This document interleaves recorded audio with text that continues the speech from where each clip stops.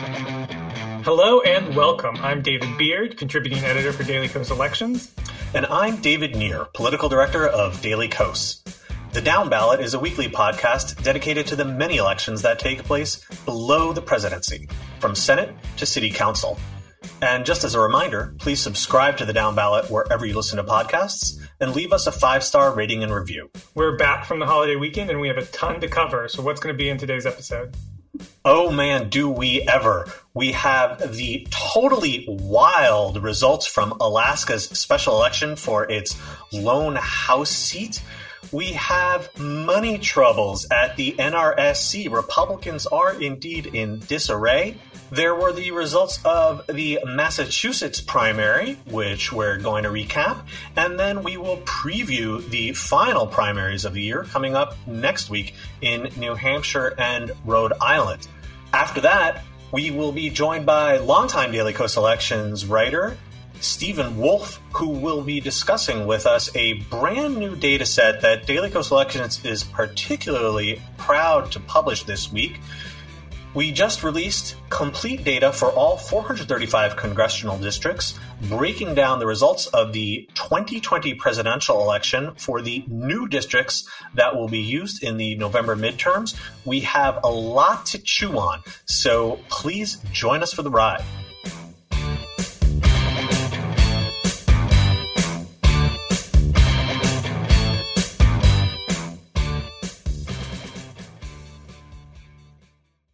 So, Beard, we took off last week, which means that we missed out on covering the amazing, stunning results in the special election for Alaska's lone at-large House seat that Democrat Mary Peltola won.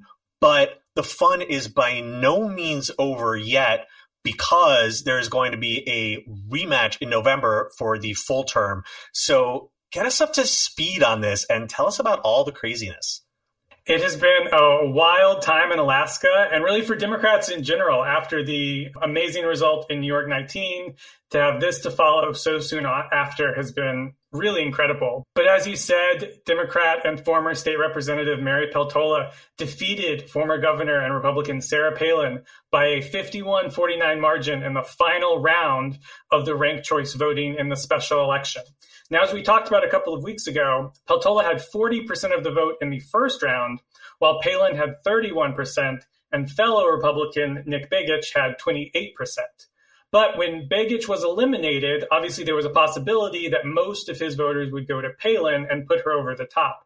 But that is not what happened. Begich voters did go for Palin over Peltola, but only by a 50 to 29% margin, with the rest exhausting their ballot. So they didn't put either Peltola or Palin as a second choice, and so their votes were simply eliminated for the final round.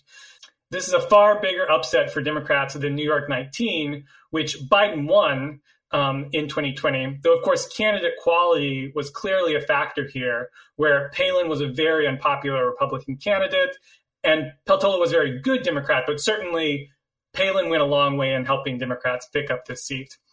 Now, national Republicans are, of course, incredibly mad at ranked choice voting for somehow causing this result, which doesn't make any sense because, as we saw, there were basically three main candidates, Peltola, Palin, and Begich.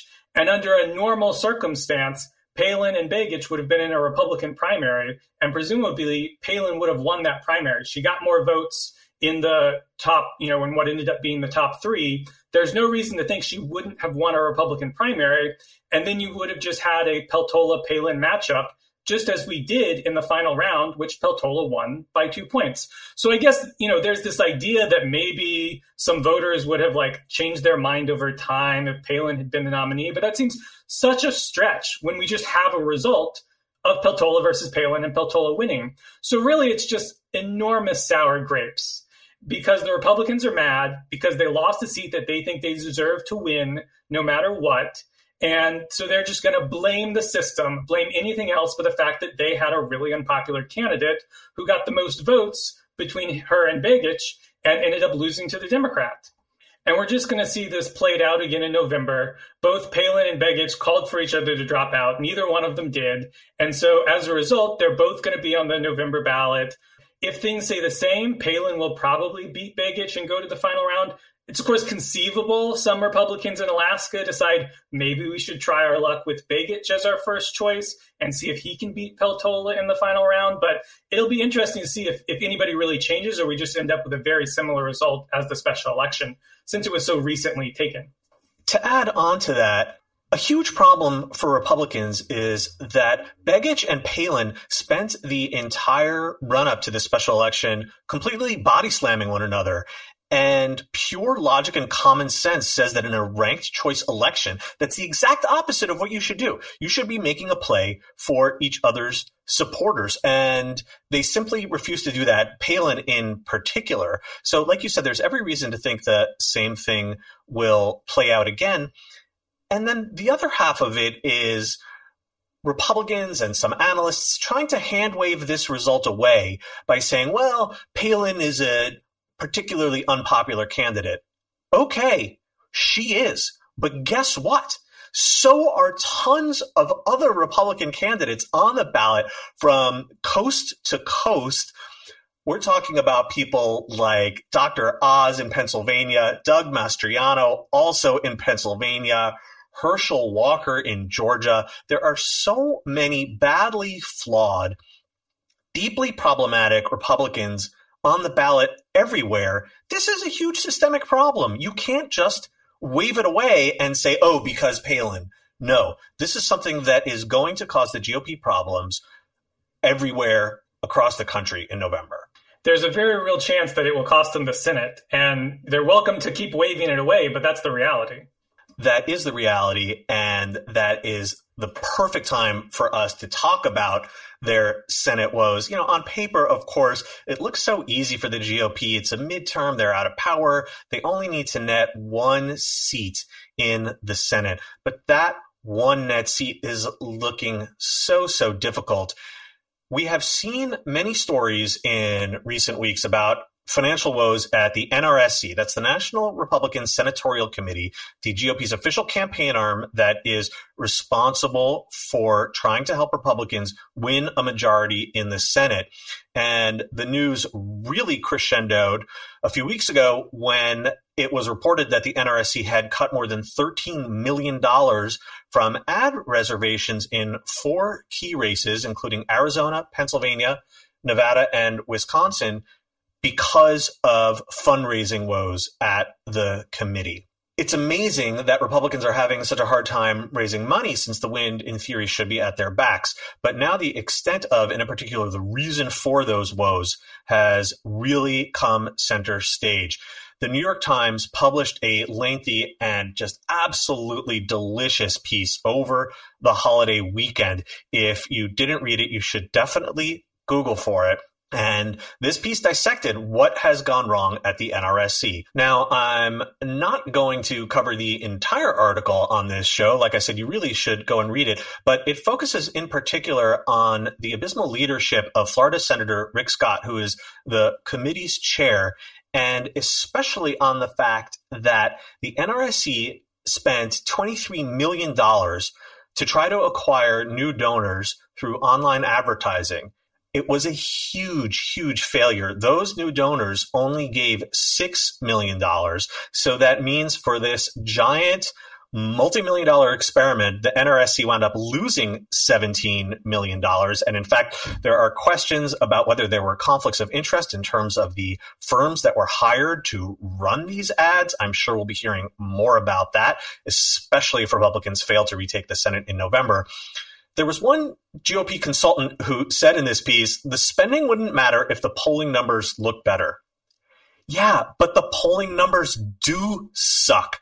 And so that's why the spending matters. And as a result, there's almost open warfare between Scott and Mitch McConnell, who recently complained publicly about quote unquote candidate quality, talking about the poor quality of so many Republican recruits. Scott, who is truly histrionic and does not take well to criticism and does not play well in teams, responded with an op-ed in the conservative Washington Examiner saying that complaints like that were, quote, treasonous to the conservative cause.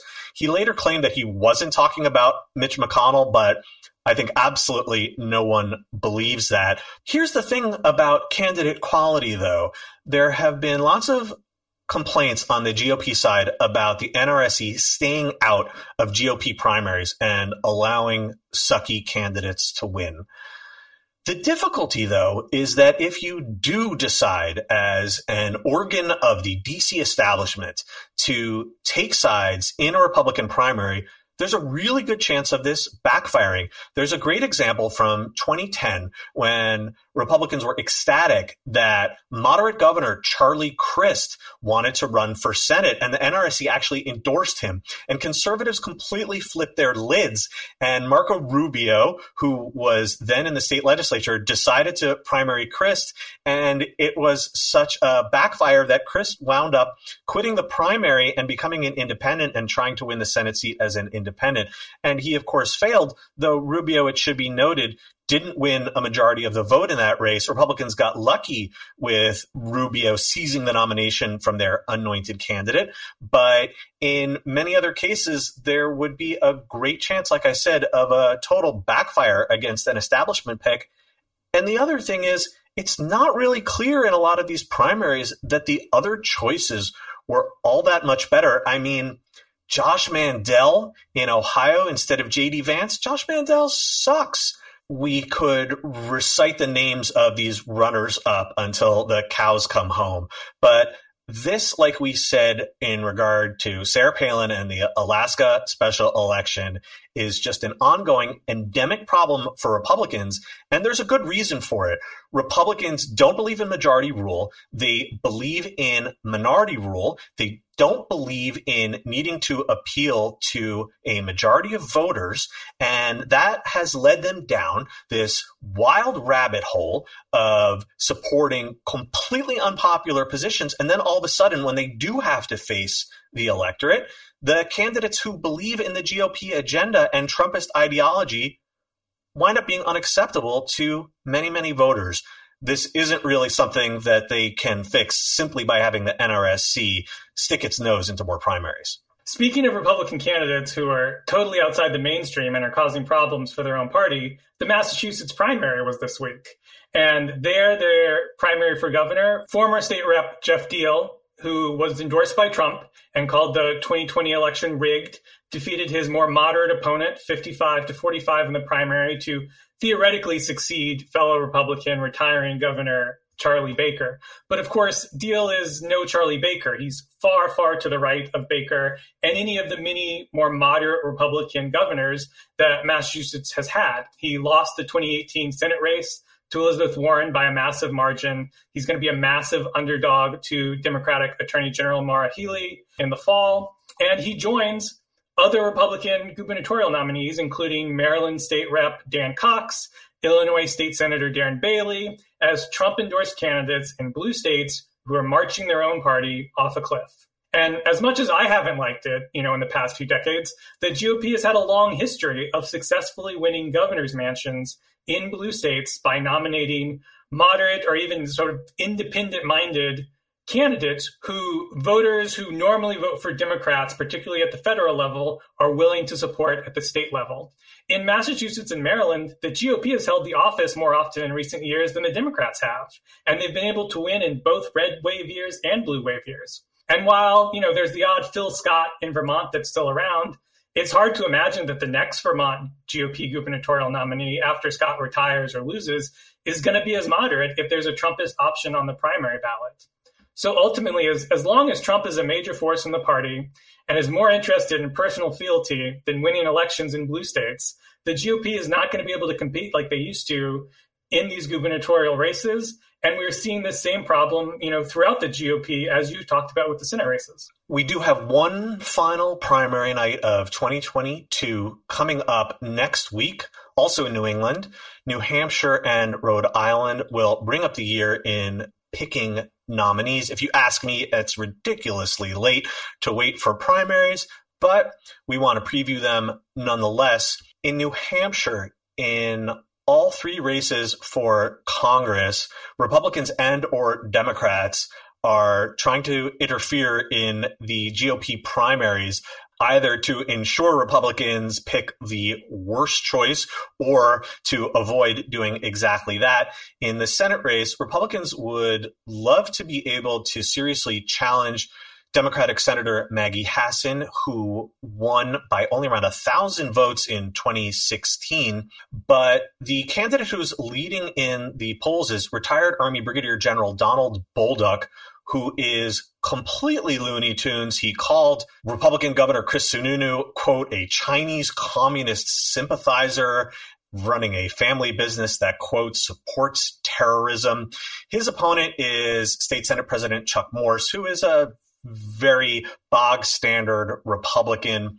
Like I said, the polls have Bolduc leading, but a super PAC that is believed to have ties to Mitch McConnell is spending millions to try to stop Bolduc. Meanwhile, the Senate Majority PAC, which is the largest Democratic super PAC that gets involved in Senate races, has spent millions of dollars trying to attack Morse to lift up Bolduc.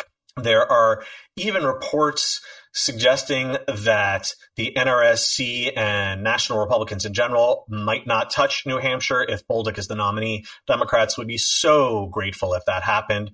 Similar things are playing out in the GOP primaries in both New Hampshire's 1st and 2nd district. In the 1st district, Democratic Congressman Chris Pappas is a top GOP target. This is a swingy seat that Biden would have won by about 6 points. National Republicans are supporting their 2020 nominee, Matt Mowers, while trying to stop a 25-year-old former Trump White House staffer named Carolyn Levitt. In the 2nd district, this is the bluer of the two districts, but one that has been competitive in the past. Republicans are trying to unseat Democratic Representative Annie Kuster. Democrats in this case have spent more than $500,000 to try to boost former Hillsborough County Treasurer Robert Burns, who is the real Trumpist candidate here. Republicans haven't stepped in here, but would prefer Keene Mayor George Hansel, who has Sununu's endorsement and remarkably identifies as pro-choice. So good luck to him winning a GOP primary. And finally, there are a couple of races to keep an eye on in Rhode Island. Governor Dan McKee was elevated to the top job when Gina Raimondo left to join Biden's cabinet last year. He faces several opponents in the Democratic primary. His main rival seems to be Secretary of State Nellie Gorbea, and former CVS executive Helena Foulkes is also in the race. The contest has gotten rather nasty in the last 2 weeks, but it seems to be a very close one. And then there is also the state's open 2nd congressional district, where several Democrats are running to succeed retiring Congressman Jim Langevin. The frontrunner appears to be State Treasurer Seth Magaziner, who is also very well funded. Republicans think they might be able to snatch this seat, though, in the general election. The winner would face Alan Fung, who is a former mayor of Cranston and ran for governor twice in recent years. Biden would have won this district by a 56-42 margin, but the GOP thinks that Cranston is sort of a more moderate choice and would give them a chance to flip this seat. We'll definitely be covering the results of the New Hampshire primary next week. But stick with us. Coming up, longtime Daily Kos elections writer Stephen Wolfe joins us to discuss the huge project that was just released by Daily Kos Elections that calculated all of the results of the 2020 presidential election for the new congressional districts that are going to be in use this year. Stick with us.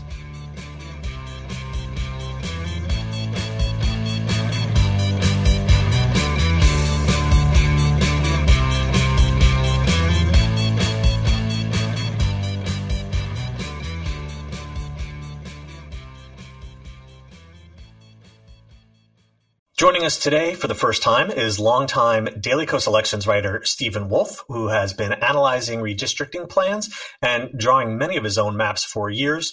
Stephen, it's great to have you here. It's great to be here. Thanks for having me. So as Beard mentioned just before the break, Daily Kos Elections just finished this monumental project to calculate the results of the 2020 presidential election for the new congressional districts that were just created as a result of the most recent round of redistricting. In other words, this is how the 2020 election would have gone had these districts been in place at the time. Why don't you tell us a little bit about why this data is so important and so widely used, and in particular, if you're an ordinary person, how this data might be useful to you? Yeah, so the presidential result in a district is one of the most important data points you can have about how competitive it might be in the next election. And that's because the decline in split-ticket voting among the electorate means that the presidential results have become very highly correlated with congressional results, especially in the last few election cycles. So what this means is that these results can be very useful for readers because you can look at any district in the country and get a sense of whether it's likely to be competitive just based on the presidential margin. For instance, a district that voted for Biden or Trump by a single-digit margin is far more likely to be competitive than a district where either candidate won by 20 percentage points or more. And those sorts of districts are almost never competitive. So you mentioned ticket splitting, and that's something I'd like to get into a little bit more. One thing analysts often talk about is crossover districts. And what that means is a district that voted for one party for president, but the other for the House. In other words, it voted for Joe Biden at the top of the ticket, but then voted for a Republican member of the House or vice versa. And that number has declined a lot in recent years. Why did that used to be so high? Why were there so many crossover districts, and why have they cratered? So in previous decades, candidates or incumbents who were very well known locally, had a moderate reputation, or had a record of delivering a lot of tangible results for their district used to have a much greater advantage in vote share over a more generic candidate, and ideologically extreme candidates used to face a much greater penalty. However, in large part because politics has become so much more nationalized and polarized today, those factors can have a much smaller impact on vote choice. However, they can still be very important in closely divided districts where even a very small advantage can prove decisive. So maybe the most important single number from this data set is what's known as the median district. But before we get into which district is the median district in this set, can you explain the concept for us and why it's important? Yeah, so the median district aims to address the question of which party, if any, has an advantage over the other in terms of their share of the national popular vote in a hypothetically tied election. So the way we use it is by determining the margin between the two candidates in every single district, and then sorting all the districts from Biden's biggest margin to Trump's biggest margin of victory, and then looking at the one in the middle.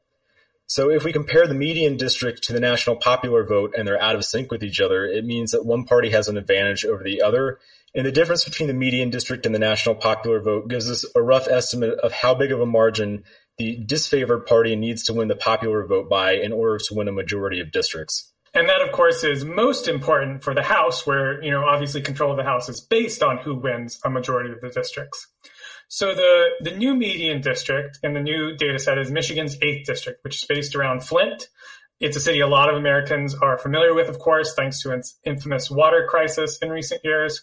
Now, Democratic Representative Dan Kildee is the incumbent. He's running for re-election there against Republican Paul Young. So how would the 2020 presidential election have played out there under the new lines, and why is that significant? Biden would have won the new 8th district by 50 to 48, which is a margin of about 2 percentage points. Now, Biden won the national popular vote by about 4.5 percentage points, and the difference between the national margin and the margin in the median district is a difference of roughly 2.4 percentage points.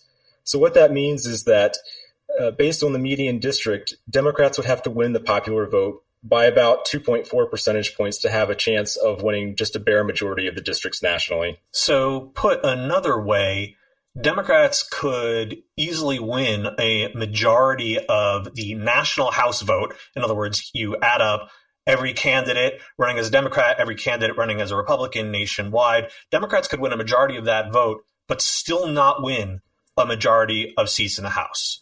Yeah, that's exactly right. And this very thing happened 10 years ago in 2012, where Democrats won the popular vote by over 1 million more votes than Republicans, but Republicans had a very solid majority because they had drawn many more of the congressional districts nationally than Democrats had. So getting back to the median district as Michigan's 8th, not only is it 2.4 points to the right of the country as a whole, it's also to the right of the old median district.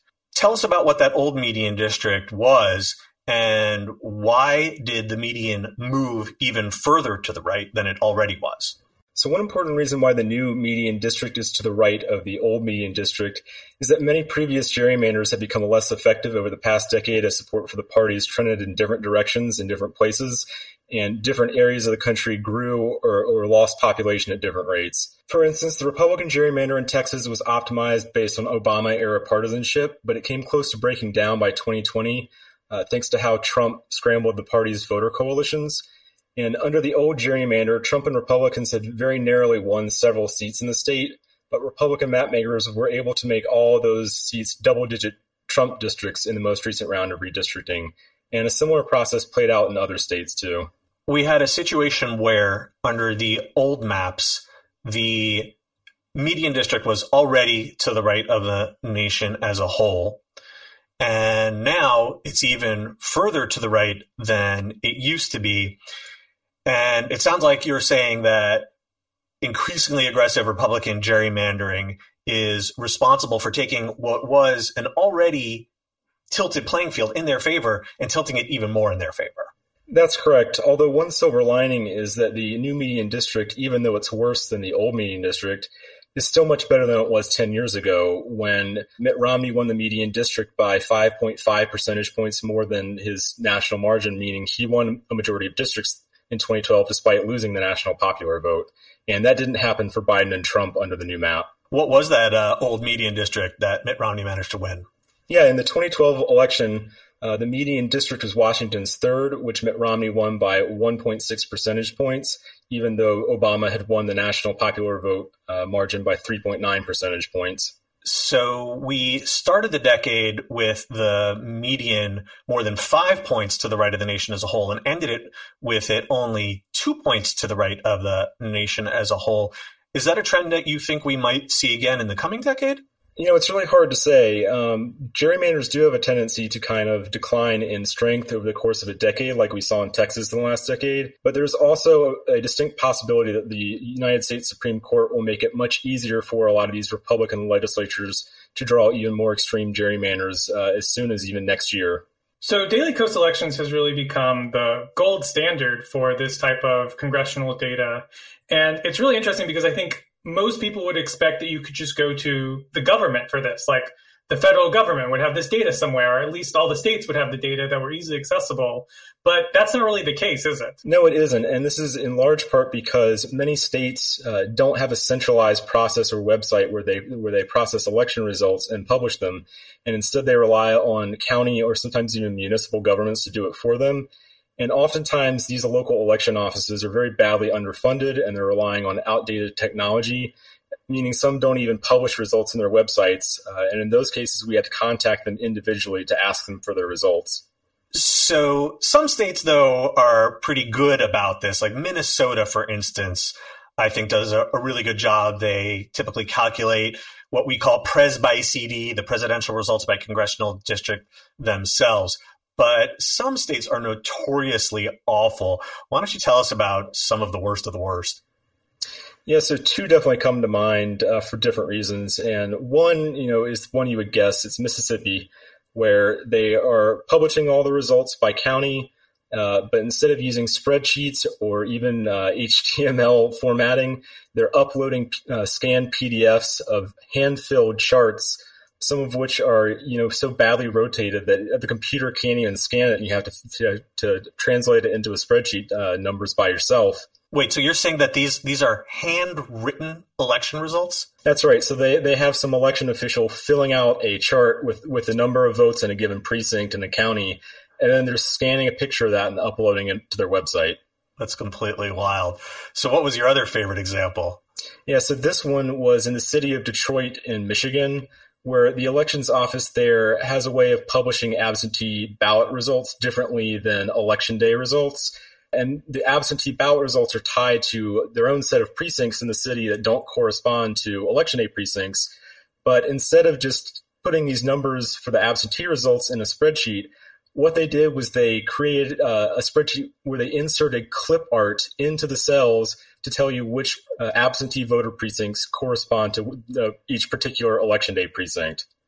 I didn't even know clipart could do that. No, and it's funny because someone clearly had these data points in a spreadsheet format and then decided to turn them into clipart. That would just never have occurred to me in a million trillion years. But the stuff that you find from some of these local election offices is truly amazing. So in this big data set, are there any superlatives or really interesting details that stand out to you now that we have a finished set? Yeah, so some of the most interesting data points involve looking at things like which district is the closest in the nation. And in this recent round of redistricting, that ended up being Arizona's 6th district, which is in the Tucson area. Joe Biden won that by a 49.3 to 49.2 margin, which was a 0.1 percentage point margin, roughly about 300 votes. And unsurprisingly, the Arizona 6 is home to a very competitive election in this cycle. The data also tells us which district is the reddest or bluest in the country. And in terms of the reddest, that's Alabama's 4th district in the northern part of Alabama. Trump won that seat by 80 to 19. The bluest district in the country is actually is approximately a tie between Maryland's 4th congressional district, which is in the D.C. suburbs, and Pennsylvania's 3rd district, which is in Philadelphia. And both of those districts back Joe Biden by 90 to 9. It is safe to say that those two districts will not see competitive general elections in November. But of course, this data is important nonetheless because primaries can matter so much in districts like that. So it is very useful nonetheless. Now, of course, you're a part of the DKE team, Stephen, and folks can find your contributions in our newsletter, The Morning Digest. But where can they find you on Twitter? Yeah, my handle is @politicswolf. That's politics followed by WOLF. Great. Well, thank you so much for joining us. We have been talking with Stephen Wolf about a new data set just released by Daily Kos Elections, the 2020 presidential results broken down for the new post-redistricting congressional districts that will be used in the November midterms. Thank you so much for joining us. Thanks for having me. So, of course, you're wondering, where can I find this awesome data? The easiest way is to go to our Twitter account, that's @DKElections, and find our pinned tweet. That'll take you to a post that has all the data you could ask for. That's all from us this week. Thanks to Stephen Wolf for joining us today. The Down Ballot comes out every Thursday, everywhere you listen to podcasts. You can reach out to us by emailing thedownballot@dailykos.com. If you haven't already, please subscribe to The Down Ballot and leave us a 5-star rating and a review. Thanks to our producer, Kara Zelaya, and editor Tim Einenkel. We'll be back next week with a new episode.